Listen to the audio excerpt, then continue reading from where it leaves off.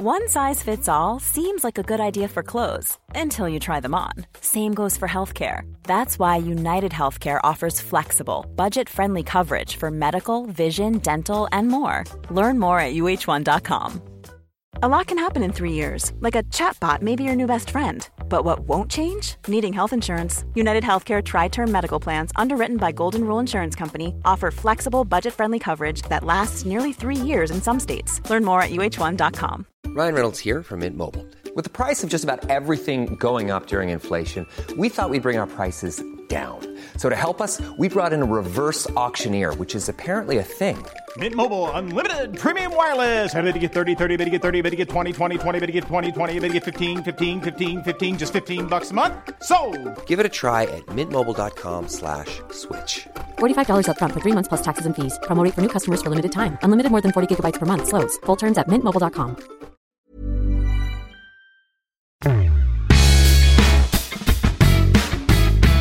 I mitten på 80-talet dominerade IFK Göteborg svensk fotboll och plockade de bästa talangerna som ofta bara stannade på Kamratgården ett år eller två innan de försvann ut i Europa. Mats Gren var ett tydligt exempel som kom från Falu BS, slog igenom som anfallare i Blåvitt och sen försvann iväg till Grasshoppers i Schweiz.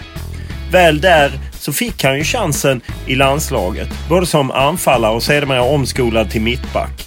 Men det lyfte aldrig riktigt. Han var del av VM-haveriet 1990, men därefter hade han ju en solid karriär i Schweiz och var aktuell för Bundesliga, men i landslaget blev det aldrig någonting mer.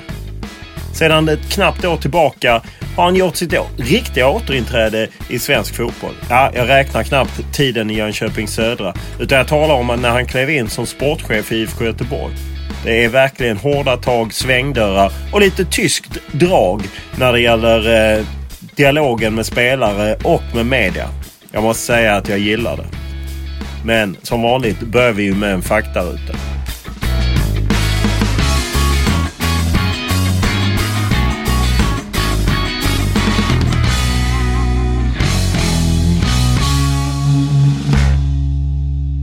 Ålder? 50, snart 51 då. Familj? Ensam med barn som fortfarande bor i Schweiz. Bor? Mitt i Göteborg City. Utbildning?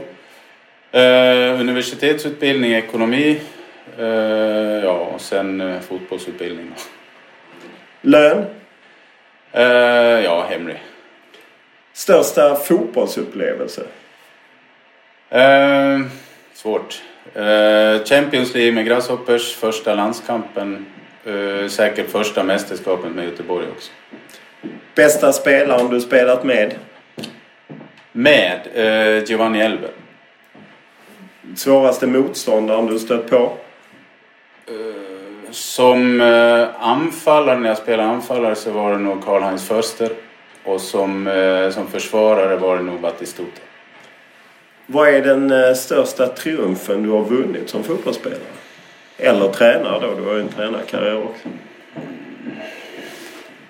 Ja, det är nog funnit, ja. Första SM-guldet här i Blåvitt var väldigt stort för mig självklart, för det var det första guldet jag vann. Sen vann jag ju 9 titlar nere i Schweiz, vilket också var väldigt stort.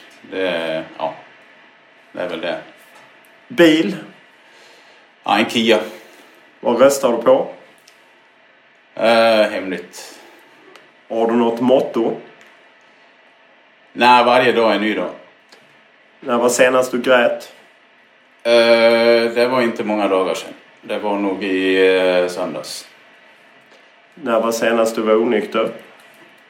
Oj, det var nog lite längre sedan. Det kan jag inte svara rakt ut på. Om man tittar in i brottsregistret, hittar man något på dig då? Nej, det gör man inte, mer än några fortkörningar. Vad läser du?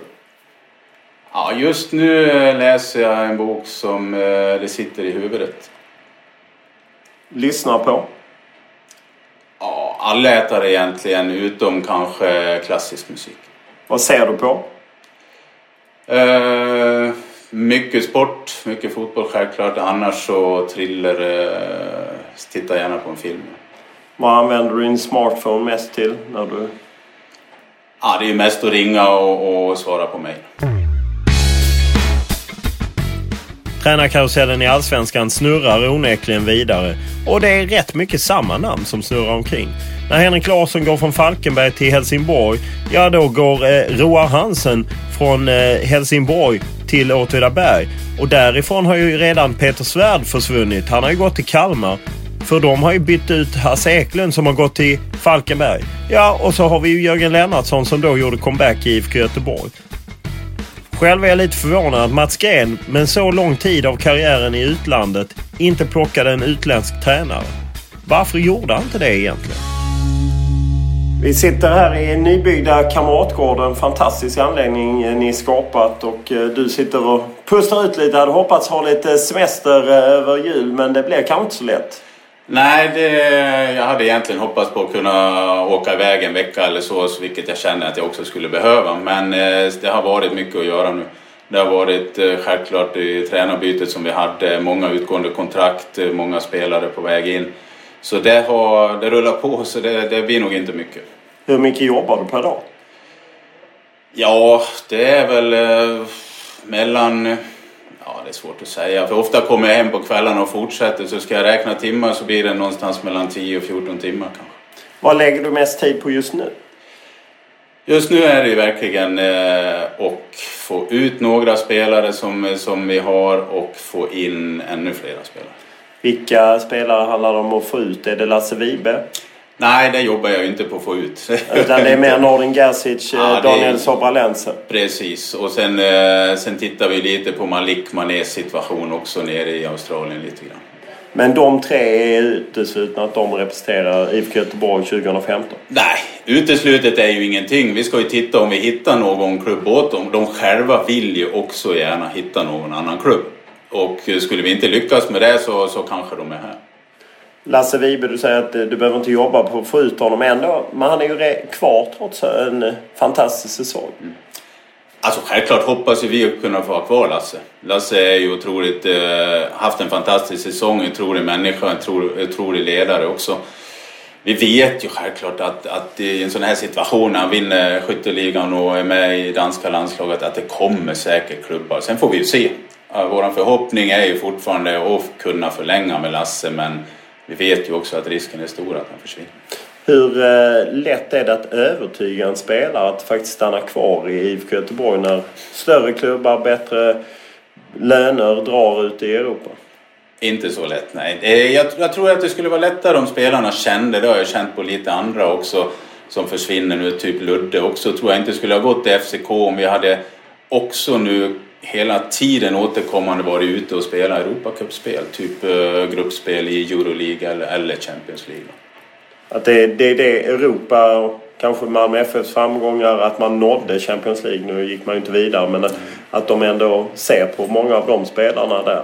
Ja, jag tror liksom inte att en spelare från oss skulle byta till FCK eller Bröndby eller någonting om man kände att man hade samma möjlighet här i Blåvitt också att spela ute i Europa. Om vi börjar med Micke Stare så sparkade ni honom. Hur svårt var det? Det är ingen rolig sak självklart. Och det var ett tufft beslut för hela klubben och även för mig då. Jag har haft ett bra samarbete med Micke, ingen snack om det. Vi ville ju ha en liten nystart på det hela. Och sen var det ju vissa faktorer nu, bland annat hans avtal som blev till slut att vi fick lov att ta ett beslut redan i år hur vi ska göra. Att det var att hans avtal hade bara ett år kvar som på något sätt skulle omförhandla eller? Ja, precis. Det var ju nu redan i november skulle det omförhandlas för 16 och 17. Och där hade vi väl egentligen bestämt oss att vi inte kommer fortsätta med mycket efter 15. Och det måste vi meddela honom i november i år då. Och då var det ju lite så här. Hur kommer det att mottas? Hur kommer det att se ut och allting sånt här för framtiden? Varför ville ni inte fortsätta med honom efter 15? Det känns ändå som att han var på uppåtgående. Efter ett tungt första år innan du var här då under Micke Stare så var han på uppåtgående och ändå bryter ni. Nej, det är väl lite den inriktningen som vi gärna har pratat om att vi vill gå. Att vi vill... vi vill gärna i det här skedet då liksom få in en ny röst som kan ta laget liksom. För vi kände ju att det blir ju en ganska stor nystart redan i år då. Många utgående kontrakt och så. Och det var ju därför som vi kände att då passar det bättre att ta den starten redan nu så att säga. Man har ju hört att det gnisslat lite, bland annat att ni inte tyckte att de tränade tillräckligt spelarna under Stare. Ja, nu allting som jag säger kan ju riktas emot Micke lite grann då, men det är väl lite grann där också Å andra sidan inte en del, tar man ett jobb som tränare i Göteborg så sticker man ju ut på något sätt. Då får man väl också ta att det blåser till, eller? Ja, självklart då. Men det är väl en inriktning som vi känner att vi gärna vill ta lite grann. Att vi måste träna lite hårdare, vi måste träna lite mer, lite längre träningar också. Plus att vi måste gå in på ännu mer individuell träning och lägga lite mer tid där så att liksom, om man tittar tidsmässigt sen så att spelarna också är här uppe mer och tränar mer ute på planen. Kunde man inte tagit det med Micke Stare att vi vill ha det här istället? Eller ville han inte det helt enkelt? Som sagt, gå in på precis detaljer vad vi har diskuterat och så här liksom vill jag inte direkt göra, utan det beslutet vi har tagit är ju fattat på grund av att vi har haft vissa diskussioner och det ena och det andra. Jörgen Lennartsson, ni tränare, du presenterade honom på presskonferensen att han är en vinnare. Det reagerar jag lite på. Vad har han vunnit mer än ett SM-guld för Elfsborg? Nej, men det känns ju att Jörgen har ju utvecklats verkligen. Han, även U21-landslaget, han vann ju ingenting där, men liksom att ta Sverige till ett slutspel. Fast då var ju Sverige direktkvalificerade. Enda gången han lyckades ta Sverige till ett slutspel, då var Sverige direktkvalificerade. Och väl där, förvisso semifinal, men det åkte ut semifinal. Ja, jo visst. Men ändå så, efter att han hade haft, han hade ju inte varit... Han hade ju inte så mycket erfarenhet innan han tog U21-landslaget. Det hade han ju inte då. Som A-lagstränare. Men sen när han kom till Elfsborg så visade han ju verkligen första året redan att han vann SM-guld. Året därpå tog de till Euroleague-gruppspelet. Och det tycker jag är ett bra tecken på att det är en tränare som hela tiden har varit i utveckling också, men har tagit ett stort steg framåt. När man researchar för att rekrytera en ny tränare, en nyckelpost, hur mycket andra människor pratar du med? Pratar du med spelarledare i Elfsborg, eller hur använder du egna kontakter, eller hur går det till? Mycket egna kontakter självklart, och sen mycket spelare självklart som jag har tillgång till också, som har haft möjlighet att vara tillsammans med Jörgen, om det nu är sista 2 åren eller lite grann före det också. Så måste man ju alltid vara lite försiktig om man liksom en tränare nu kommer någon hit och ska höra sig för om Micke Stare på grund av att han fick gå eller någonting, så måste man ju alltid vara lite försiktig vad man hör för någonting. Så självklart har jag hört det med för lite grann i Elfsborg också med vissa människor. Det är ju ingen hemlighet att ni talar med flera andra, bland annat Bob Bradley pratar om att han har träffat er, och då utgår man ju på något sätt ändå från att han inte ljuger. Varför kan man inte vara så ärlig och säga, för att jag menar, för mig vore det ju ett tjänstefel om man inte undersökte marknaden och hade kanske 10 namn, och där Jörgen Lennartsson kanske var 5 på listan från början, men när man kollat, då är han bäst. Men istället blir det liksom utåt, men det var honom vi ville ha först. Det behövde det ju inte vara, för då hade man inte ens behövt göra research om man redan visste det. Förstår du vad jag menar? Att det blir lite löjligt på något sätt. Jag förstår. Researchen har ju varit så att från början har det varit jättemånga namn liksom, som sedan har bantats ner till kanske 5 namn till slut. 3 tränare har jag pratat med då. Är det ingående. Är det Bob Bradley, Ole Gunnar Solskjaer och Jörgen Lennartsson? Nej, det är inte de 3. Men Bob Bradley och Jörgen är ju de 2. Då är det Janne, den tredje, Janne Jönsson alltså. Ja, jag vill inte gå in på vilken den tredje är, men Jörgen och Bradley har jag pratat med. Ja. En annan känsla är ju att man får att det är lätt blir i Sverige samma tränare som cirkulerar. Så är det förvisso i många länder, det är inte särskilt. Men att det här har man ju trott att du som har så mycket av din karriär utomlands skulle gå på en utländsk tränare. Att man ibland kan känna det, att det behövs en utländsk influens. Hur ser du på det? Ja, visst är jag öppen för det. Herregud. Jag vet bara utav erfarenhet också nerifrån Zürich där jag var väldigt länge då. Direkt man tar en tränare utifrån så är det inte så lätt för han heller. För han känner inte till allsvenskan till och med. Han känner inte till spelarna. Ibland kan det vara en fördel att få in något nytt. Men det är inte alltid så lätt för tränaren heller att komma in i en ny miljö. Det har vi gjort några, när vi rekryterade också nere i Grasshoppers har vi gjort några misstag där faktiskt. Också väldigt meriterade tränare från utlandet men kommer in ändå i en ny, jag ska säga en kultur ändå. Varje land har ju sin kultur i alla fall. Och det är inte alltid så lätt för tränaren att komma in i den heller. Micke Stare, efter han fick sluta så hade han ju en presskonferens på O'Learys i Göteborg. Det verkar vara en tradition för det körde Jörgen Lennartsson året före när han fick sparken. Då sa han ju att målsättningen nu i IFK Göteborg är SM-guld. Han tvistade upp det. Och hur kände du då när han liksom gick ut och stack till er den? Nej, men jag tycker att Micke skötte det otroligt bra. Att det var ju ett tufft beslut att få ta för honom också. Stor eloge till Micke där som skötte det hela och skötte väldigt bra.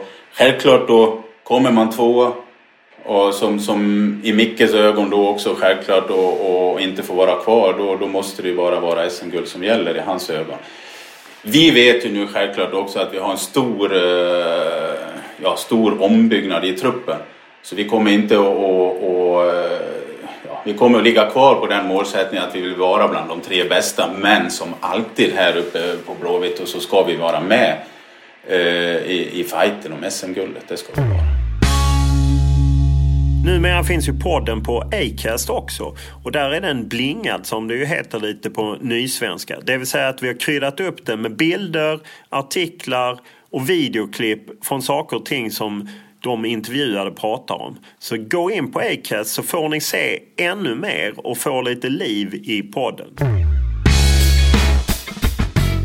Svensk fotbolls framtid är ständigt uppe till diskussion. Höst, vår, höst. 12 lag, 16 lag. Ja, vad ska man egentligen göra för att få allsvenskan att bli ännu bättre? Utan att för den skulle säga att den är usel. Men för att ta kliv som gör att allsvenskan närmar sig. Mats Gren är inte rädd för att säga vad han tycker och även för att hålla med honom i allt så bara älskar jag med någon som går in, pekar med hela handen och tycker att så här och så här ska vi göra för det har man gjort i Schweiz och det skulle funka här. Inte alla minns ju din tid i IFK Göteborg. Det är ju närmare 30 år sedan du kom hit från Falu BS och vann och sen studsade du ganska vidare. Då var ju IFK Göteborg liksom, de var ju dominanterna i svensk fotboll och det var på något sätt hit man skulle om man var duktig i Sverige så vägen ut. Vad skiljer sig mot dagens IFK Göteborg jämfört med det du kom som då var mitt emellan 2 UEFA-cupvinster och vann SM-guld på SM-guld? Jag är alltid lite försiktig att jämföra 30 år tillbaka med nu. Men det är ju därför våran inriktning nu också lite grann går mot att vi måste träna mer. Det som har försvunnit i dagens fotboll är ju också det här liksom att de yngre spelarna också liksom är ute på sidan av fotbollen. Liksom, jag själv var ute och spelade fotboll kanske 3 timmar till om dagen som inte var organiserat. Den finns ju nästan inte mer.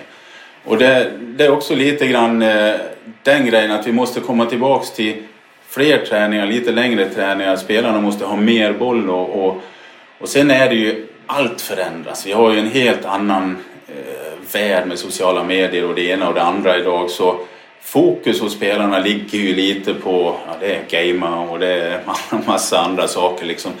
Och det är ju också en kultur som vi måste börja bygga här i klubben igen liksom, som att vinna mentaliteten och vi ska inte vara rädd för att vi måste jobba för sakerna igen liksom. Och det är väl det som jag känner att kanske är den största skillnaden från då jag var här till nu, att vi var ju inte fullprofessionella på den tiden egentligen. Vi hade ju ett jobb och kom hit och tränade 3:30.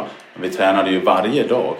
Och idag tränar ju inte vi egentligen mycket mer än vad vi gjorde då, fast vi är fullprofessionella. Och dit måste vi komma om vi ska komma längst upp i Sverige och komma ut i toppen av Europa igen. För där, de klubbarna ute i Europa, de spelarna som jag känner till mycket bra, Tyskland, England, tränar ju betydligt mer och hårdare.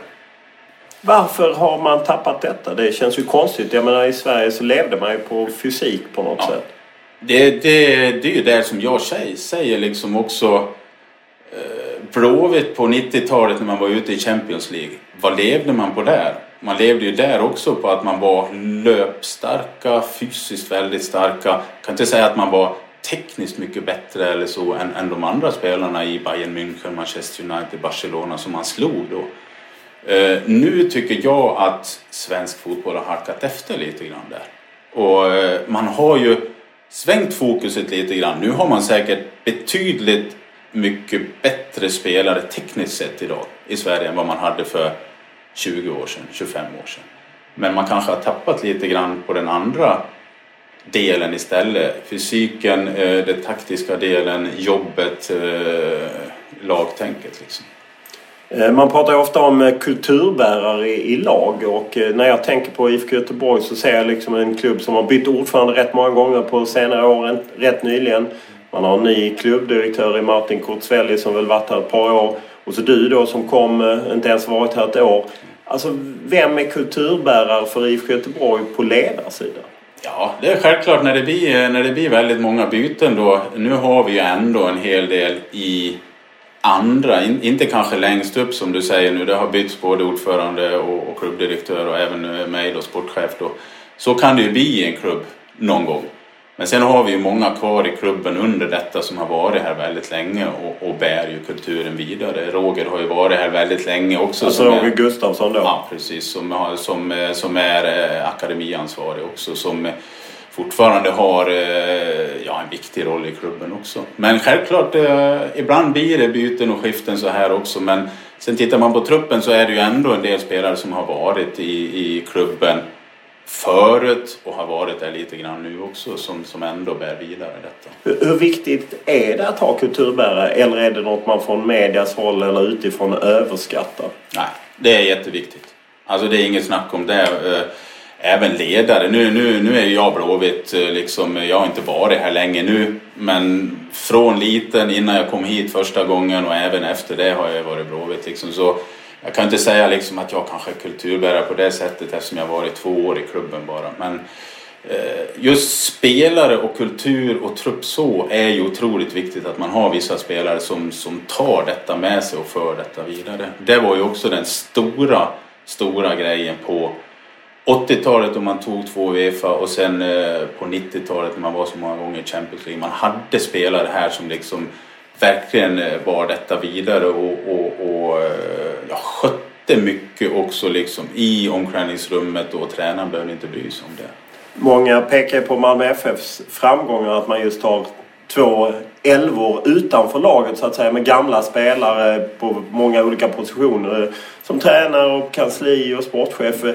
Är det någonting att eftersträva? Eller är det risk att det blir lite inavel på något sätt?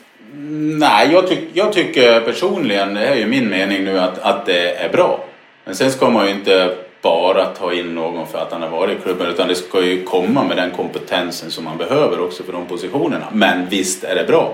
För då kan man ju under lunchen när man kan sitta och diskutera fotboll och det bärs ju vidare den kulturen då som vi pratade om förut. Hur viktig är Änglagården för er med akademin och så? Får ni fram tillräckligt med spelare därifrån? Ja, Änglagården är ju en fantastisk... Alltså när vi får den helt ny nu i juli-augusti då den kommer att bli ny, är det ju outställning i hela Sverige självklart. Och vi har ju plockat upp väldigt många ifrån egna akademin i A-truppen hela tiden. Så visst kan man ju alltid skruva och förbättra på alla saker, och det är väl saker som vi sitter och tittar på också. Att ni får ut mer, för jag menar ni lägger väldigt mycket pengar på det, och det måste väl ändå gå att räkna hem, eller? Ja, nej, vi lägger ju mycket pengar på akademin, det gör vi. Någonting som vi också är väldigt duktiga på i Blåvitt är ju att ta hit stora talanger när de är 15, 16, 17, och så är de 2 år i våran akademi och sen tar vi upp dem. Det är ju så många utav våra spelare har kommit också liksom hit och kommit upp och sen sålts vidare. Och det ska vi ju inte tappa, samtidigt som vi ska försöka förbättra och skruva lite grann på akademin lite längre ner också. Samtidigt om man tittar runt om i världen, jag menar engelska klubbar, de plockar de bästa talangerna från hela världen och får fram egentligen rätt få. Varför är det så svårt? Ja, jag vet ju lite grann ifrån klubbar som jag själv har haft kontakt med och så här liksom. Ajax räknar ju typ med att få fram en upp i truppen som är startspelare då vartannat år. Så då ser man ju liksom en sån stor akademi som Ajax är, som verkligen har haft den i så många år. Det är inte så lätt. Men varför plöjer man då ner pengarna i det? Ja, nu ska jag inte säga det liksom, vi plockar ju ändå upp en hel del liksom, så vi plockar upp 2 eller 3 varje år. Och sen ska jag inte säga att det är varenda en av dem sen som blir en startspelare och säljs vidare. För så enkelt är det ju inte. Men det skulle nog vara väldigt svårt för Blåvitt också att säga liksom, vi lägger ner akademin liksom, och satsar kanske på de 2 äldsta juniorlagen. För det är också, i dagen så är det inte så enkelt heller liksom. För man måste ju få en viss kultur in i det här och sen måste man ju ha lagen där också. Det går inte bara att plocka in 22 spelare helt plötsligt när de är 15 år, utan det skulle inte fungera liksom. För då måste vi plocka från hela Sverige och kanske från utlandet och så, utan man måste ju hela tiden fylla på med bra spelare och sen spetsa det liksom i 15, 16, 17 års ålder med kanske de bästa som finns i Sverige. Du har ju en lång erfarenhet, framförallt i Schweiz, men ju även varit i Danmark. Vad är din bild av svensk fotboll och dess talangutveckling? Nej, men som jag nämnde lite förut tycker jag verkligen att svensk fotboll från att ha varit verkligen fokuserad på lagdelen och löpmässigt och styrka och fys och allting, har man ju verkligen utvecklat och fått fram mycket mer tekniska spelare och allting sånt här, men kanske tappade andra lite grann då. Jag kan ju verkligen jämföra med Schweiz då, som när jag flyttade ner dit var långt efter Sverige, både A-landslagsmässigt, klubbmässigt, ungdomsmässigt, allting. Men nu har ju det där egentligen svängt. Och varför har det gjort det? Man satte ju ett stort utbildningsprojekt genom en person där då i Schweiziska fotbollsförbundet som drev detta under en 15-årsperiod ungefär, som har gjort att man verkligen har svängt om hela grejen i Schweiz och fått med sig klubbarna på hela den här utvecklingen, vilket har gjort att den schweiziska fotbollen har tagit ett otroligt stort steg. Samtidigt som när jag flyttade ner var det också 16 lag i högsta serien. Man bantade den ganska snabbt till 12. Nu har man bantat den till och med till 10 då. Men det tror jag också för svensk fotboll. Nu sticker jag ut näsan lite grann. Men för att svensk fotboll ska ta ett steg vidare så måste man gå ner till 12 lag i allsvenskan. Vad uppnår man med det? Man uppnår en bättre matcher. Högre intensitet på matcherna. Man får mer tv-pengar till de 12 lagen. Delas inte med 4 lag till. Man får mer intressanta matcher. Man får mer sponsorer, jag är övertygad om. Skulle man spela 3 matcher då? Alltså så som man spelar i Danmark 3 gånger. Man möts alla 3 gånger. Ja, det är ju ingen fantastisk lösning, det vet jag också. Men ja, det är ju den lösning man måste ha om man har 12 då, så att man spelar som i Danmark. Hur tror du efter några år tillbaka i Sverige, hur tror du är möjligheten att få igenom det? Svårt. Svårt, det är jag självklart på det klara med också. Att det är ju, vi kanske är 4-5 klubbar som tycker att det är en bra idé. Och det är 32 elitklubbar. Så det är ju säkert inte lätt, men ska svensk fotboll inte halka efter mer europeiskt så måste man ta det steg. Finns det några andra grepp som du ser som man har gjort i Schweiz eller andra ställen som du känner att vi borde införa i svensk fotboll? Ja, det är väl lite grann det jag nämnde just med ungdomssatsningen på det sättet, även ifrån förbundet liksom, att man då verkligen fokuserar på, man sticker ut hakan lite där och säger också, man bildar en grupp då och säger det här är, i de här 4 årskullarna är det våra bästa spelare. Det är inte varje spelare i varje landslag där då, utan de körde man extra tester på, man var ute i klubbarna och pratade med tränarna, de som var akademiansvariga och gjorde upp en plan för dessa, och där tog man ett otroligt stort steg. Detta vet jag att Stefan Lundin då hjälper till och sitter och tittar på. Därför var vi nere i Schweiz också för någon månad sedan och pratade med dem där hur de har gjort det. Och nu gick ju Basel vidare i en grupp med Liverpool och Real Madrid. Och då känner man ju instinktivt, varför kan Basel och inte Malmö FF eller IFK Göteborg? Och det är inte första gången de går långt i Europa. Är det bara pengar eller vad är det som skiljer sig? Självklart har Basel lite mer, men det är ju tack vare att Basel också har varit med så pass många gånger nu. Basel var ju, när jag var nere där var ju Grasshoppers den största klubben. Vi var ju med i Champions League 2 gånger. Sen har ju Basel jobbat sig upp. Så jag säger också, varför ska inte vi kunna göra det i Sverige? För jag tycker att man kan jämföra Schweiz och Sverige ganska bra. Invånarmässigt, möjligheterna liksom att träna och så. Det är ganska kallt på vintrarna nere i Schweiz också. Så de har inte lättare att träna där. Så liksom, jag känner också att klara Basel där liksom, nu är det andra schweiziska lag som är i Euroleague också ju. Ja, Young Boys är ju på väg. Också, ja. Så där känner jag också att dit måste vi komma. Men vad är det vi har halkat efter? Det var ju det jag kom in på lite grann förut. Jag tycker verkligen att vi har just löpmässigt allting, och det finns ju bevisat och det finns ju belägg för det liksom, att vi ligger efter i maxlöpningar och högre tempo i 90 minuter liksom här uppe. Och hur många av de schweiziska klubbarna kör på konstgräs? Ja, det är blev jag lite ställ, men det är inte många. Det är Young Boys har. Så. Har man en debatt där som man har i Sverige, konstgräs mot naturgräs? Ja, självklart har man det. Det är ju lite grann Schweiz också liksom, att klimatet är ju inte perfekt i Schweiz heller för att spela fotboll året runt. De har ju ändå höstvår, men liksom matcherna i slutet av november, början av december, jag tror de spelade ända till förra helgen nu liksom, och sen börjar de i mitten av februari. Det är inte bättre än här, men tycker du att Sverige ska gå över till att spela höstvår? Det är ju sån också evighetsfråga som alltid. Eller spelar det inte så stor roll?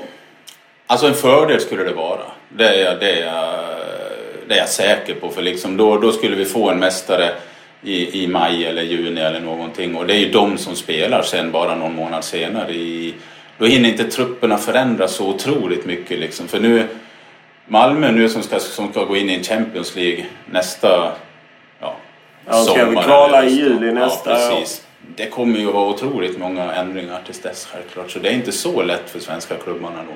Det är det inte. En känsla som jag också får när jag jobbar med Europa League och följer bland annat Basel och en del andra schweiziska klubbar, att de är skickligare på att köpa och sälja spelare. Att de hela tiden, kollar man på Basel så har de ett högt transfernetto, och att det känns som att de hela tiden har spelare redo och att ta in som ersättare när man säljer. Medan man i Sverige ofta sitter, förläng kontraktet.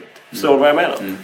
Nej, men det just att ta Basel i det här läget kanske, de har ju kommit in i Champions League så många gånger nu, har en egen stadion, har 23 000 åskådare i snitt liksom, har ju fått ett otroligt ekonomiskt polster. Så de liksom har ju otroliga medel att ligga ute och kanske också ta in några yngre utländska spelare som de inte ens räknar med att de ska vara bra det här året, utan först kanske om 2 eller 3 år. Det har väl inte riktigt de svenska klubbarna, utan där de vi tar in måste lyckas. Vi har inte den ekonomiska möjligheten att ha spelare som ligger på i pipeline. Så scoutar man bättre? Jag vet ju till exempel Basel plockade in ett par egyptier som var de en sålde dem till Chelsea. Är man bättre på att scouta andra marknader? Ja, kanske. Vi i Grasshoppers låg ute självklart mycket också i Sydamerika och tittade Brasilien, Argentina. Det är lite grann kultur också, för kulturen i Schweiz är ju språkmässigt då liksom annorlunda än här uppe. Här känner jag också lite grann, skulle vi ta hit spansktalande, portugisisktalande och så, blir inte det så lätt. Då måste man ha en stötteapparat runt omkring också som klarar av detta. Här är känns det fortfarande lite grann. Vi ska väl försöka skruva på det lite grann också, med att just det engelska språket är otroligt viktigt.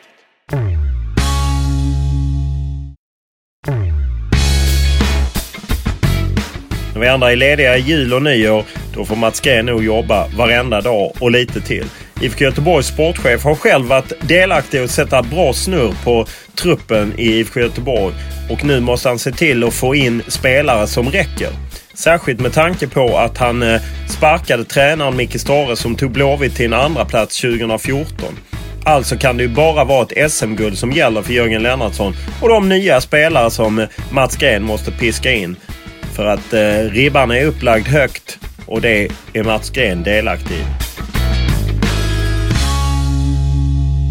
Det går inte att komma ifrån att det är en stor omsättning av spelare här på Kamratgården. Många som försvinner iväg. Varför har ni hamnat i den situationen? Det är väl ingenting vi har sökt direkt. Nu är det faktiskt många avtal som har gått ut i år då. Sen är det väl några spelare som, typ Robin Söder då, som gärna ville söka någonting annat. Han tycker han har varit länge i klubben då. Även Joel Allansson som lämnar nu tycker att han har varit länge i klubben, kanske kört fast lite grann, som ville ut och prova något nytt. Och sen är det ju de som sagt avtalen som har gått ut och som vill också röra på sig på grund av olika anledningar. Jakob då, som också har varit här i 8 år. Jakob Johansson då som går vidare. Precis, ja. Och Meima Lango då som kom hit som skrev 1 år bara och ja. Ryan Reynolds here from Mint Mobile. With the price of just about everything going up during inflation, we thought we'd bring our prices down. So to help us, we brought in a reverse auctioneer, which is apparently a thing. Mint Mobile Unlimited Premium Wireless. How to get 30, 30, bit to get 30, bit to get 20, 20, 20, bit to get 20, 20, bit to get 15, 15, 15, 15, just $15 a month? Sold! Give it a try at mintmobile.com/switch. $45 up front for 3 months plus taxes and fees. Promo rate for new customers for limited time. Unlimited more than 40 gigabytes per month. Slows full terms at mintmobile.com. Ever catch yourself eating the same flavorless dinner 3 days in a row? Dreaming of something better? Well, HelloFresh is your guilt-free dream come true, baby. It's me, Keke Palmer. Let's wake up those taste buds with hot, juicy pecan-crusted chicken or garlic butter shrimp scampi. Hello Fresh. Stop dreaming of all the delicious possibilities and dig in at HelloFresh.com. Let's get this dinner party started. Life is full of awesome what-ifs, and some not so much, like unexpected medical costs. That's why United Healthcare provides Health Protector Guard fixed indemnity insurance plans to supplement your primary plan and help manage out-of-pocket costs. Learn more at uh1.com. Sa väl egentligen från början han vill komma igång här och sen ut igen då. Det sa ju mig till mig också. Trivs väldigt bra här, men liksom har varit i Sverige nu i Helsingborg självklart före då i så många år, vill prova något nytt. Och så har det väl varit lite grann. Därför har det blivit stor omsättning utan att vi har sökt detta. Just att det var så många kontrakt som gick ut, det betyder ju att många spelare går utan att ni får betalt. Är inte det ett misslyckande? Ja, alltså det är ju aldrig bra. Om spelare går nu. Mig då självklart, han skrev ju bara 1 år, det visste man ju liksom att det var, han kom ju hit transferfri också då. Jakob ville ju inte förlänga, utan han ville ju prova något nytt, men självklart är det någonting som vi sitter och tittar på när kontrakten börjar närma sig 1,5 år innan de går ut och man liksom känner då att kan vi förlänga med spelaren eller inte. Annars försöker vi också titta lite grann på, ska vi annars ha möjligheten att sälja honom, så är det ju nästan då. Var det en liten följd av att ni på något sätt bytte från Håkan Mild till dig, att det blev ett litet glapp på något sätt? Att ni tappade den här långsiktigheten just att följa upp kontrakt och liknande? Nej, det tycker jag inte. Jag hade ju kontakt direkt med Håkan och jag visste ju precis hur det såg ut. Och sen har jag sett och pratat med både mig och Jakob Johansson och olika agenter då och försökt förlängt självklart. Det var ju Håkan på gång också då med både Jakob Johansson och några andra också, men där känner jag inte att vi tappade något. Sebastian Eriksson sägs vara på gång in. Hur nära är det? Ja, eftersom man inte sitter och bara förhandlar själv utan har en annan klubb också, så är det liksom, har det tagit betydligt mycket längre tid än vad både jag och Sebastian och även Sebastians agent hade hoppats på. Jag tycker att vi fick igång en bra dialog med Cagliari där nere, men har nu legat nere nästan i 9 dagar. Inte från min sida, utan att jag helt enkelt inte har fått något svar. Så nu överväger jag lite istället kanske att åka ner och titta om vi kan lösa det direkt på plats. Hur många spelare ska du ha in? Ja, vi ska ju försöka få in så att vi har 2 spelare på varje position, men inte mer. Jag tycker att det verkligen ska vara så att spelarna konkurrerar i sina positioner sen, så att man inte bara flyttar om och kanske har 6-7 centrala spelare och de börjar flyttas om ut på kanter, utan kantspelare där vill man ha lite speciella typer liksom. Man vill vill kanske ha en viss snabbhet där ute, och centralt vill man ha 2 vägspelare då när vi spelar oftast ett 4-4-2.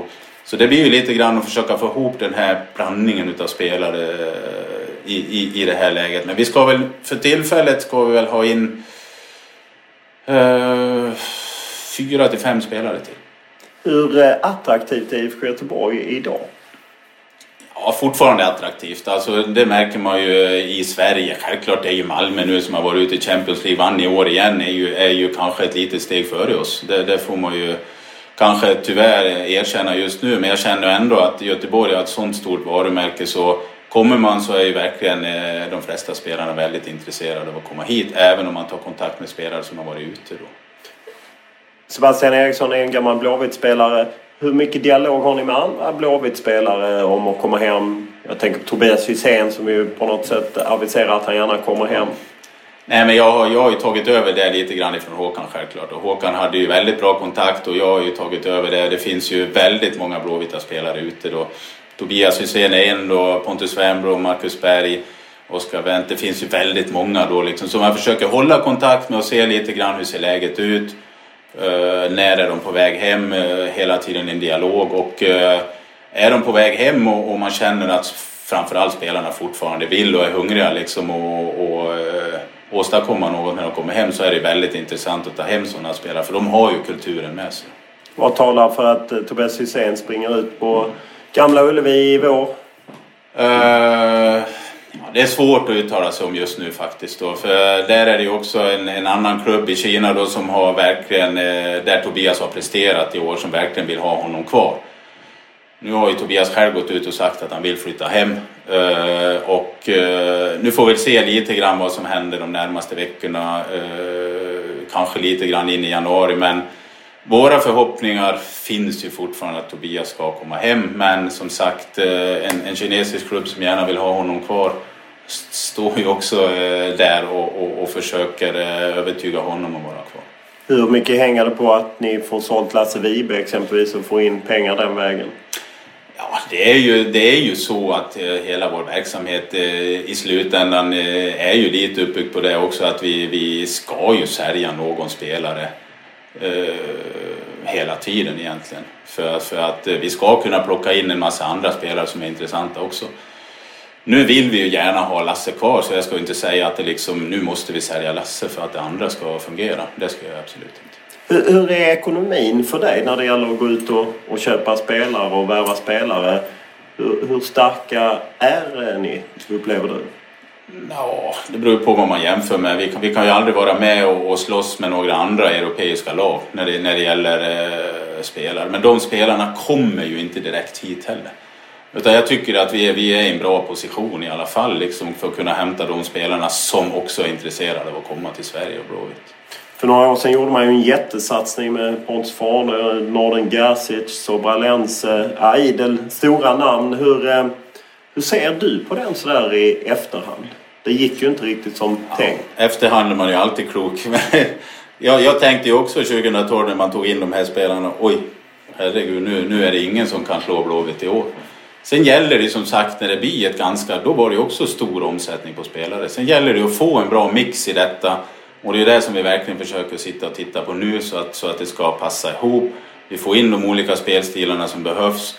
Och sen är det viktigt att bygga ett lag. Du hade exempelvis inte knuffat ut Norden Gerzic på en kant eftersom han är en central mittfältare. Nej, det fungerar aldrig. Spelaren blir inte nöjd med det. det är inte riktigt den typen av spelare då som kommer att kunna göra laget till rätta där ute heller. Utan det är därför som jag säger att jag vill gärna ha 2 spelare i varje position och sen får de fighta om platsen där i sin position. Vilken fotboll vill du säga att ni spelar under Jörgen Lennartsson? Nej, men detta har ju Jörgen och jag självklart sett och diskuterat nu när vi har träffat så pass många gånger också. Det var ju en väldigt viktig del för mig också liksom, och det tycker jag att Jörgen står för liksom. Han har ju varit och tittat mycket fotboll det här året som inte han har varit tränare nu så att säga. Väldigt Tyskland influerat, har varit mycket i England också. En snabb, rak, passningsorienterad fotboll. Spelsystem? Ja, i grunduppställningen är det väl en 4-4-2. Sen ska man ju alltid säga när det kommer taktiska delar. Liksom Malmö ställer ju upp med en 5-backslinje någon gång liksom bara för att matcha, och kommer vi ut i Europa och så här så kan det ju vara att vi måste ställa om eller känner vi att det är några skador. Men i grunduppställningen är 4-4-2 och sen har ju Jörgen friheter att skruva där lite. Är det viktigt? För det är ju på något sätt känns som att det är en del av Blåvitts DNA att spela 4-4-2. Tycker du det är viktigt? Det beror på lite grann vad man hämtar för spelartyper självklart då.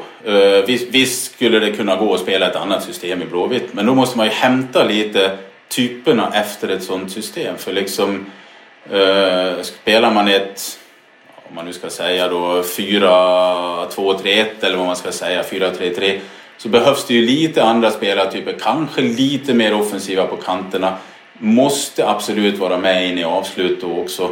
Det är ju önskvärt även i ett 4-4-2, men mer extremt viktigt. Och sen framförallt den spelaren som då ligger bakom en ensam anfallare, som inte alltid är så enkelt att hitta en anfallare som kan jobba själv där fram heller. Måste ju också vara en väldigt offensiv spelare, nummer 10 så att säga. Om vi sitter här om ett år och går igenom 2015, vad behöver IFK Göteborg göra för resultat för att du ska ge dig själv godkänt? Som jag sa, alltså, vi måste vara bland de 3 bästa, helt klart. Inte SM-guld? Ja, alltså jag är aldrig nöjd om vi inte vinner. Det är ju min policy, det har aldrig varit även som spelare liksom. Så jag har stora krav på mig själv, det är ju inget snack om det. Och sen måste man alltid vara realist i sammanhanget också, att nästa år när vi har byggt om laget så pass mycket så måste man ändå säga, kommer vi ut i Europa topp 3 så är det bra, men självklart nöjd kommer jag inte vara förrän vi har tagit en titel.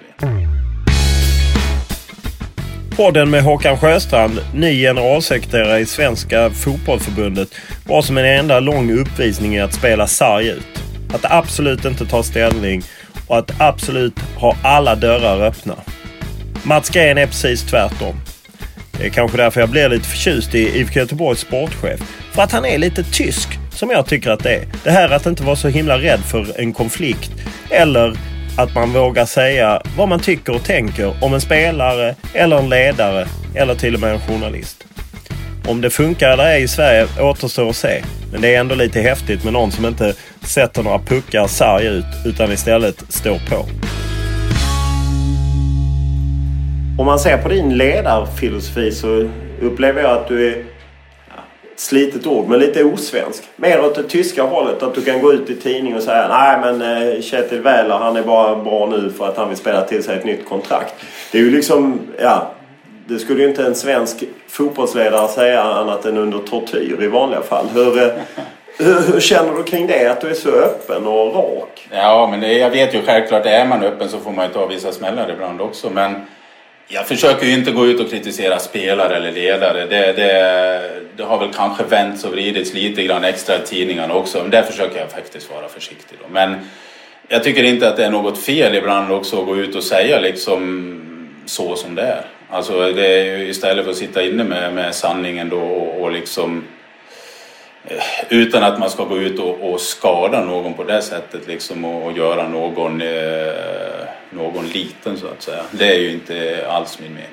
Hur mycket intryck har du tagit av dina år då i Schweiz som ju är rätt tyskinfluerat? Ja, det är ju en hårdare atmosfär rakt igenom självklart i proffsvärlden där nere i Europa. Även om det var Schweiz då, den blev ju tuffare och tuffare ju längre det gick, för ligan blev ju bättre och bättre, landslaget blev bättre, vi kom ut i Champions League, Basel kom ut, så det, ja, man har ju fått tag i mycket där nere också liksom, och lärt sig att ha en ganska hård hud ju för att klara det, och det tycker jag att vi måste klara av här i Sverige också om vi ska komma dit vi vill. Varför tror du folk är så rädda? För jag träffar ändå mycket folk i fotbollssverige och de kan ju säga, när mickarna är av så kan de ju säga mycket, men de vill liksom inte bli citerade. Folk är oerhört rädda. Ja, det är svårt att säga det, men det är väl lite som du säger, det är lite typiskt svenskt att man inte vill sticka ut hakan, och det var väl lite grann det jag sa idag också, att ska svensk fotboll komma vidare så måste vi gå ner på 12 lag. Det är inte många som vill säga det heller, bara för att jag kommer att bli kritiserad för det vet jag. Ja, och du tar det? Ja, i vissa lägen, bara för att detta säger jag bara för att svensk fotboll ska komma vidare. Inte för att jag ska ha någon vinning utav det överhuvudtaget. Och nu när man har pratat med folk under hösten, så i och med att ni bytte, eller du sparkade Stare, det blev på något sätt du som symboliserade, även om det är ju klubben som gör det, så blev det liksom, han har inte gjort det lätt för sig själv. Jag menar, vinner de inte SM-guld nästa år, då är det, förstår du hur det byggs upp på något sätt? Men det vet jag ju självklart då. Nu var ju detta överhuvudtaget inte ett beslut som bara togs utav mig. Detta har ju varit en längre dialog självklart som vi har haft, och det har ju varit många diskussioner och ett beslut som verkligen togs precis innan serien avslutades då. Men självklart vet jag det, att i den positionen jag sitter liksom, och ta sig ett sånt här beslut, så förknippas ju det med mig, och det vet jag ju. Det har jag ju redan sett på många mejl jag har fått, att nu är det ju bara SM-guld som gäller, eftersom inte Stare får vara kvar och vi är 2. Det är jag fullt på det klara med. Men som jag sa förut också, att jag sätter höga mål själv också på mig själv. Jag jobbar väldigt mycket också och är ju inte nöjd. Och vill ju helst inte göra några dåliga transfers heller. För det, då tycker jag själv att jag har gjort ett dåligt jobb. Hur ser du på din dialog med spelarna? Jag menar, Zetterväl var ju ingen hemlighet att det blev lite frostigt. Jag menar, när jag träffade Nordin Gerzic precis innan allsvenskan slut, så har han inte hört av det överhuvudtaget. Finns det någon brist där, eller ska det vara så? Alltså jag har haft en bra dialog med Nordin nu hela vägen. Alltså detta var ju med när han var i Örebro. Han hade gjort det väldigt bra i Örebro, och så hade han inte hört av dig. Upplevde han det? Ja, det är bara för att han har bytt telefonnummer, så där får han ju ta på sig lite själv faktiskt. Så jag hade prövat att nått honom flera gånger, och jag borde kanske ha reagerat att kopplades bort eller att det inte gick, utan jag fick telefonnumret sen utav hans agent några veckor sedan. Okej.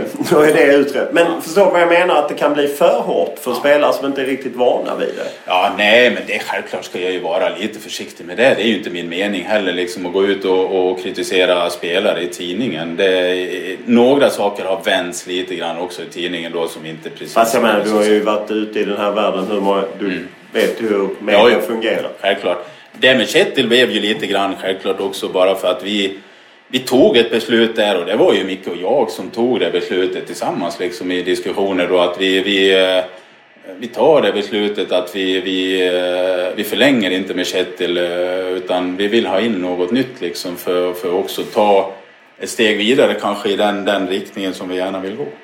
Du har ju skiftat då från tränare till sportchef. Var det någonting du på något sätt ville? Jag menar, du är ju ekonomutbildad och så. Var det ett steg du ville ta? Ja, det var det. Egentligen, jag var ju ganska länge i Grasshoppers i ungdomsverksamheten och gjorde klart mina tränarutbildningar. Sen var jag assisterande några år. Och sen var det ju tänkt då, och jag började ju också att gå bredvid sportchefen i Grasshoppers i ett halvår. Det var tänkt att jag skulle gå där i 2 år och sen ta över den tjänsten egentligen. Sen blev det inte bra i A-laget. De bad mig att gå tillbaka som assisterande. Då var det svårt för mig att tacka nej. Gled jag bort ifrån sportchefsrollen, kom in på tränarjobbet igen och har väl trivts bra med den också. Men någonstans i bakhuvudet har jag egentligen haft att jag vill väldigt gärna någon dag bara bli sportchef, så att säga. Ja, och tittar man på Jönköping, det gick rätt bra sen du lämnade som tränare, om man ska vara lite tyskt hård. Brann du inte för tränarjobbet på samma sätt? Jo, men det var ju också, vi hade ju en ganska stor ombyggnad i Jönköping också på truppen. Och det är ju som sagt, det är det jag säger här också. Skulle vi inte ta SM-guld i år Så jag är säker på att vi kommer att ta det nästa år eller året därpå. För vi har ju en ombyggnad här också. Och det är ju lite grann det som har skett där också. Den truppen som de har i år nu också är ju sammansatt utav mig. Och är ju ombyggd på flera positioner under en 2-årsperiod liksom. Så nu kände väl jag att truppen börjar harmonera och passa ihop liksom. Nu ska jag inte ta på mig liksom att de gör jättebra i år. Det har ju tränaren som har kommit in också lagt sin del till detta liksom. Men jag känner att det är ändå en grej där. För jag satt ju då, andra året jag var där var jag ju både tränare och sportchef. För vi hade ju inte kvar våran sportchef Hasse Lindbom efter första året. Det är lätt att glömma bort att du har en lång spelarkarriär. Kommer egentligen från Falu BS. Blev plockad till IFK Göteborg 85. 84-85 var du här och vann. Och sen Grasshoppers där du ju då spelade jättelänge och vann en mängd ligatitlar. Även med i landslaget. Känner du själv att du blev lite bortglömd i Sverige? Man får väl skylla sig själv lite grann när man går till Schweiz också. Så enkelt är det väl. För Schweiz var inget stort land då. Då jag bytte till Grasshoppers kunde jag ju byta till Grasshoppers eller Bari. Det var de 2 alternativen jag hade. Bari hade gått upp i högsta italienska ligan då. Jag kände väl lite grann som knappt 22-åring. Gå till en nyuppflyttad italiensk klubb som anfallare. Hellre tar jag ett steg på vägen var ju min tanke. Nu blev jag kvar 15 säsonger. Det var inte riktigt det som var tanken liksom. Men jag har ju trivts väldigt bra där nere. Men självklart i Schweiz då så blev man ju lite bortglömd. Det blev man ju automatiskt då. Och jag har väl aldrig haft en riktigt ordinarie plats i landslaget någon gång. Jag har visst spelat 23 landskamper men där har jag väl aldrig känt att liksom, varken som anfallare eller sen försvarsspelare att jag fick en riktig ordinarie plats. Nej, du slog igenom som anfallare och gick ju väldigt snabbt när du kom till IFK Göteborg. Men sen blev du omskolad då till försvar. Hur kom det sig? Ja, för lite mål. Nej, jag flyttades ju ner efter 2,5 år i Grasshopper. Flyttades jag ner på mittfältet först då. Då spelade jag framförallt på kanterna, vänster och höger. Och sen efter VM 90 som jag var med ner som anfallare, kom ju in som anfallare också mot Costa Rica där nere i Italien då. Så när jag kom tillbaks till Grasshoppers då så ville våran tränare Ottmar Hitzfeldt prova mig som mittback. Jag var ju totalt emot det hela, vägrade ju nästan, men gick med på att testa i 4-5 träningsmatcher på sommaren och det gick väldigt bra och tack vare det kunde jag säkert spela till jag var mer eller mindre 37 sen också. Om man ju ser till landslaget så, du var med i VM 90, ett av de mest utskällda svenska turneringsinsatserna någonsin. Men på något sätt testades ju lite inför 92 men sen missade hela den festen 92 med EM-semifinal och 94 brons. Hur kändes det? Ja, jag blev skadad. Jag hade säkert varit med i truppen 92 då men jag pajade ju knät. Det är väl egentligen det tyngsta året jag hade, för jag hade väl mer eller mindre kommit överens med Borussia Dortmund också, dit våran tränare Ottmar Hitzfeldt gick året före. Och byta dit. Nu rann detta ut i sanden då på grund av min knäskada tyvärr. Jag hade ju redan förhandlat klart med... Men ni inte skrivit på då? Jag hade skrivit på, ja. Varför blev det inte? Ja... Tysk förhandlingsteknik? Nej, jag hade kunnat gå dit utan problem. Jag kände bara lite i samtalet med Ottmar Hitzfeldt och han sportchefen Mikael Mayer som var där då som jag förhandlade med att de hade en stor satsning. De fick ju dit Reuter och Kohler, Sammer. De plockade in hur många som är Riedle. De hade en sån pass stor satsning och vi satt och diskuterade detta och jag kommer dit, skulle vara borta flera månader med min knäskada då. De kommer att ta in någon ny för mig då på min position och sen visste jag att det kommer att bli tufft istället då och jag kände att det är bättre att jag är kvar och sen får vi se om det blir något året efter eller där.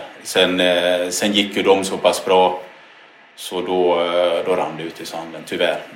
Det var väl den tuffaste perioden jag hade där nere, att jag missade EM-slutspelet här med landslaget och missade övergången till Dortmund. Hur fanns det några chanser att gå vidare till någon annan större klubb efter det Dortmund? Ja, jag hade 2 anbud sen ifrån Stuttgart 2 år på raken då. Men det var då när vi var i Champions League med Grasshoppers som också gick väldigt bra. 95 på sommaren och 96 på sommaren. Men jag låg precis då i skilsmässa. Så det passade inte riktigt att dra iväg.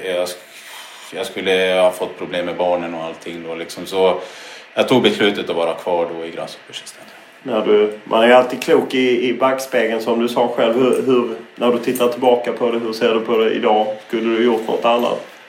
Alltså i efterhand så här självklart är det som jag sa liksom just den transfern. Nu blev det ju en skada som gjorde att det inte gick då liksom. Men att ha fått spela i en större liga, Bundesliga eller någonting. Jag kände ju att jag var så pass bra nere i sig. Jag blev ju utsedd till ligans bästa spelare och fick ganska många priser där nere liksom. Och var ju kapten i väldigt många år. Hade varit väldigt roligt och bara få bevisa lite grann att jag egentligen var bättre än att spela bara i den schweiziska ligan. Sen känns det som att Tommy Svensson nästan ignorerade dig efter skadan.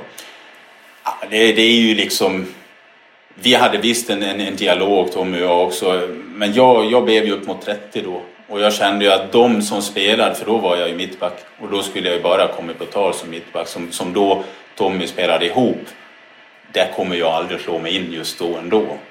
Så du ville inte sitta på bänken? Nej, familjemässigt också då kändes inte det bra riktigt heller då. För det, mycket resor. Ja, mycket resor och ändå var vi på väg mycket med Grasshoppers också liksom. Och jag kände att det komma tillbaka och bara sitta på bänken som mittback liksom, anfallare något annat, för då blir man oftast inbytt också.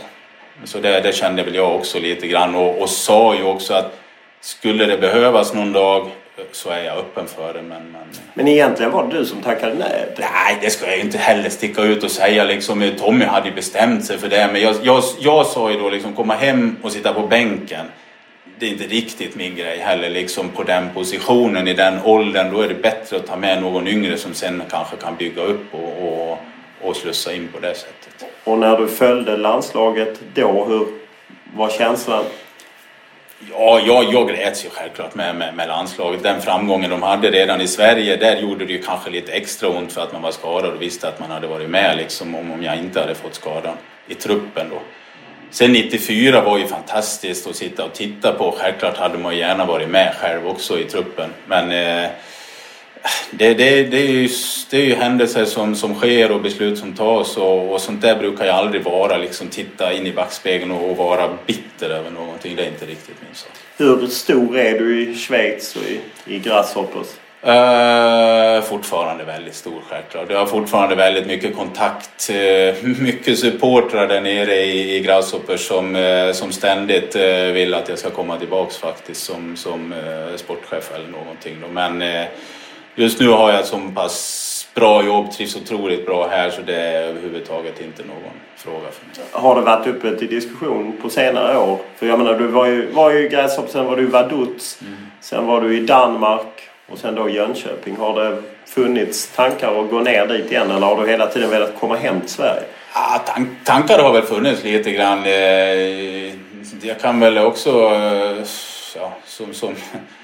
som egentligen ingen vet mer än mina närmaste. Jag har faktiskt, när jag var i Jönköping pratade jag faktiskt med en klubb nere i Schweiz då, om sportchefsrollen då, men inte Grasshoppers.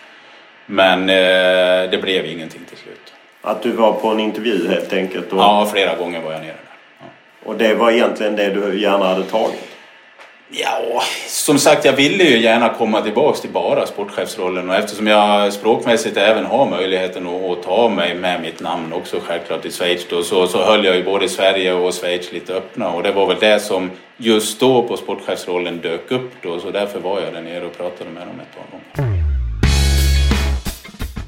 Sveriges landslag har under 2014 gjort ett av sina sämsta år sportsligt sett. Visst, man är tvåa i EM-kvalgruppen och man har inte förlorat EM-kvalet. Men om man tittar på resultatraden så sticker den ut på ett negativt vis. Mats Green har naturligtvis bra koll på det svenska landslaget och vad det är som brister och vad det är som behöver skärpas till. Han har sina åsikter och förklarar kanske på ett sätt varför inte Erik Hamrén och andra kliver ut och säger vad de tycker och tänker om det svenska landslagsåret. Du som då följer schweiziska landslaget och det svenska, vad är din bild av det svenska landslaget och Erik Hamréns jobb? Nej, men jag tycker att Erik har gjort ett bra jobb. Det har han definitivt. Det är ju det som jag också är lite så här.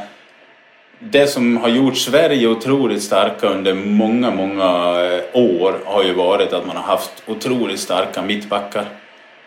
Fyrbackslinjen har varit hur stabil som helst och den har man ju levt på. Sen under vissa årgång då, så har man ju fått fram då när man fick Brolin och Henke och Kenneth och Martin Dahlin och de har ju fått, och då har man ju verkligen lyckats.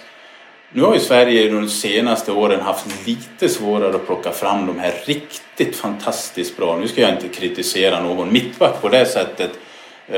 De spelar ju större klubbar också, men ändå om man jämför med Hussein som spelade i en av de bästa klubbarna också i Europa. Mellberg, fantastiskt duktig. Patrik Andersson, Jocke Björklund liksom som har varit ute. Där har väl svenska mittbackarna just nu haft lite svårare att hävda sig ut i Europa också och komma i de riktigt stora klubbarna. Och det är väl där jag känner liksom att Sverige måste kanske ta det steget dit man var förut också och bli ännu stabilare defensivt igen utan att försöka självklart tappa den offensiva som man har fått bättre än vad man hade förut i alla fall. Har vi för höga krav på Sveriges landslag?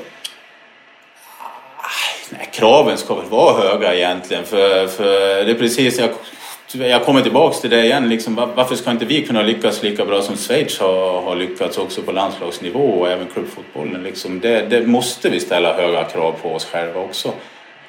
Och sen måste man fråga sig, hur kommer vi dit? Och om du hade varit ledare i landslaget eller kring landslaget och det är ett landslagsår där de enda matcher man vinner är Estland, en träningsmatch hemma och Liechtenstein ett EM-kval hemma. Hade du då kallat det ett okej år? Ja, det där är alltid lite känsligt att kommentera självklart. Nej, nu är du ju svensk. Nej, men det tror jag att man som svensk, även som förbundskapten också kanske inte går ut och säger, men att man säkert inte är nöjd med det. Och det tror jag precis, där kommer vi till det svenska, att man säkert också internt inom landslaget har pratat om det. Det är jag säker. Men varför är det så farligt att gå ut och säga att nej, vi är ju inte alls nöjda med det här, men vi får ju jobba vidare. Alltså jag förstår inte vad är det som är så känsligt att säga att det är ju uselt att bara vinna 2 matcher mot Estland och Liechtenstein hemma.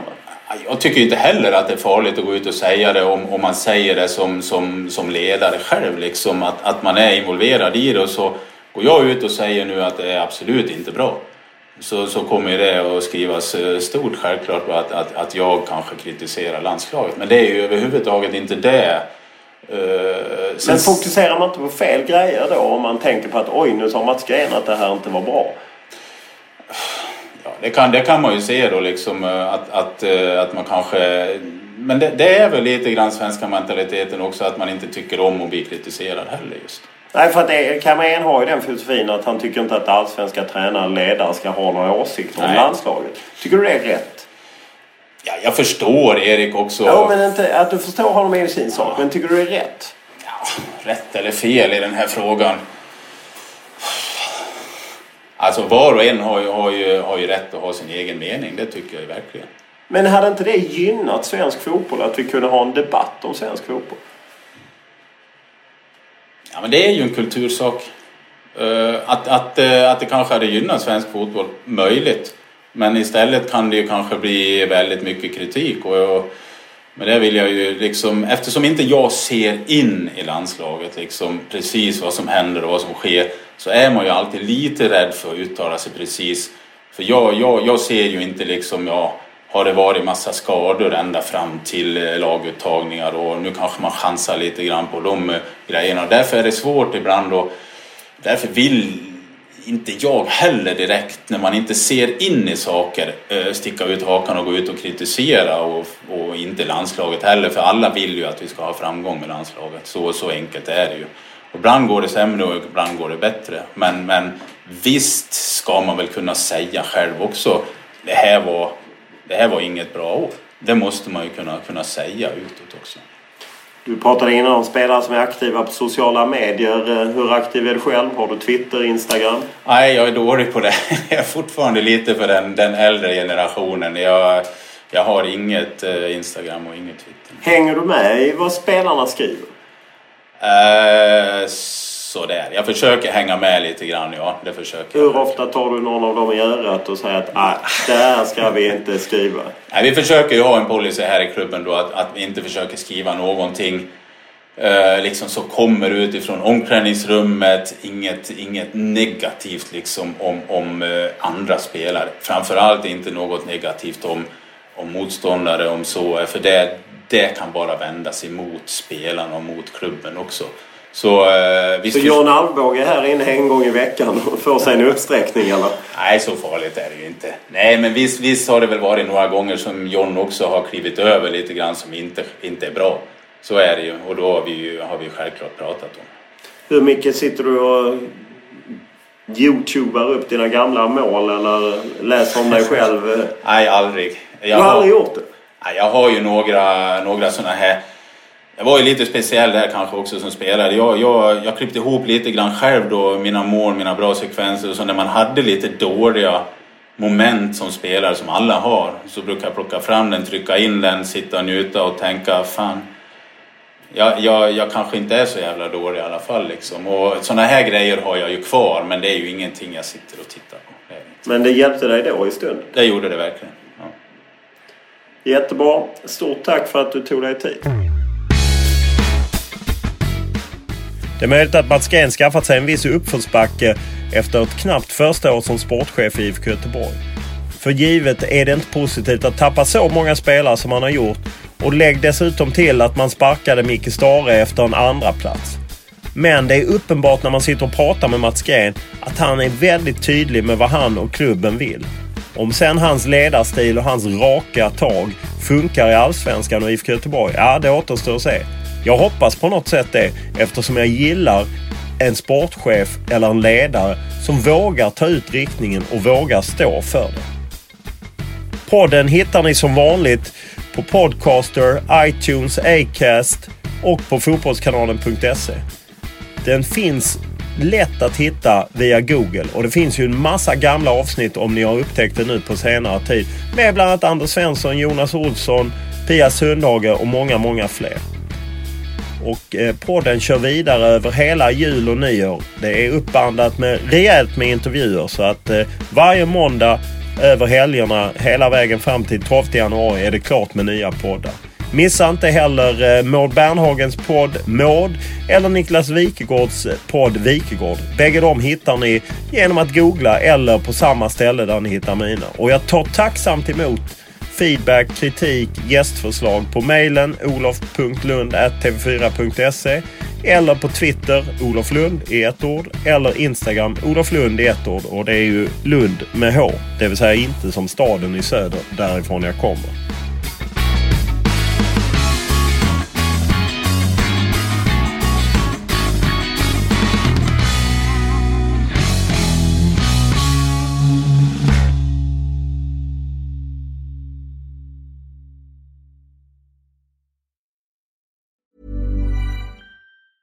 Planning for your next trip? Elevate your travel style with Quince. Quince has all the jet-setting essentials you'll want for your next getaway, like European linen, premium luggage options, buttery soft Italian leather bags, and so much more. And is all priced at 50 to 80% less than similar brands. Plus, Quince only works with factories that use safe and ethical manufacturing practices. Pack your bags with high-quality essentials you'll be wearing for vacations to come with Quince. Go to quince.com/pack for free shipping and 365-day returns. Ever catch yourself eating the same flavorless dinner 3 days in a row? Dreaming of something better? Well, HelloFresh is your guilt-free dream come true, baby. It's me, Keke Palmer. Let's wake up those taste buds with hot, juicy pecan-crusted chicken or garlic butter shrimp scampi. Hello Fresh. Stop dreaming of all the delicious possibilities and dig in at HelloFresh.com. Let's get this dinner party started. When you need mealtime inspiration, it's worth shopping Kroger, where you'll find over 30,000 mouth-watering choices that excite your inner foodie. And no matter what tasty choice you make, you'll enjoy our everyday low prices, plus extra ways to save, like digital coupons worth over $600 each week. You can also save up to $1 off per gallon at the pump with fuel points. More savings and more inspiring flavors make shopping Kroger worth it every time. Kroger, fresh for everyone. Fuel restrictions apply.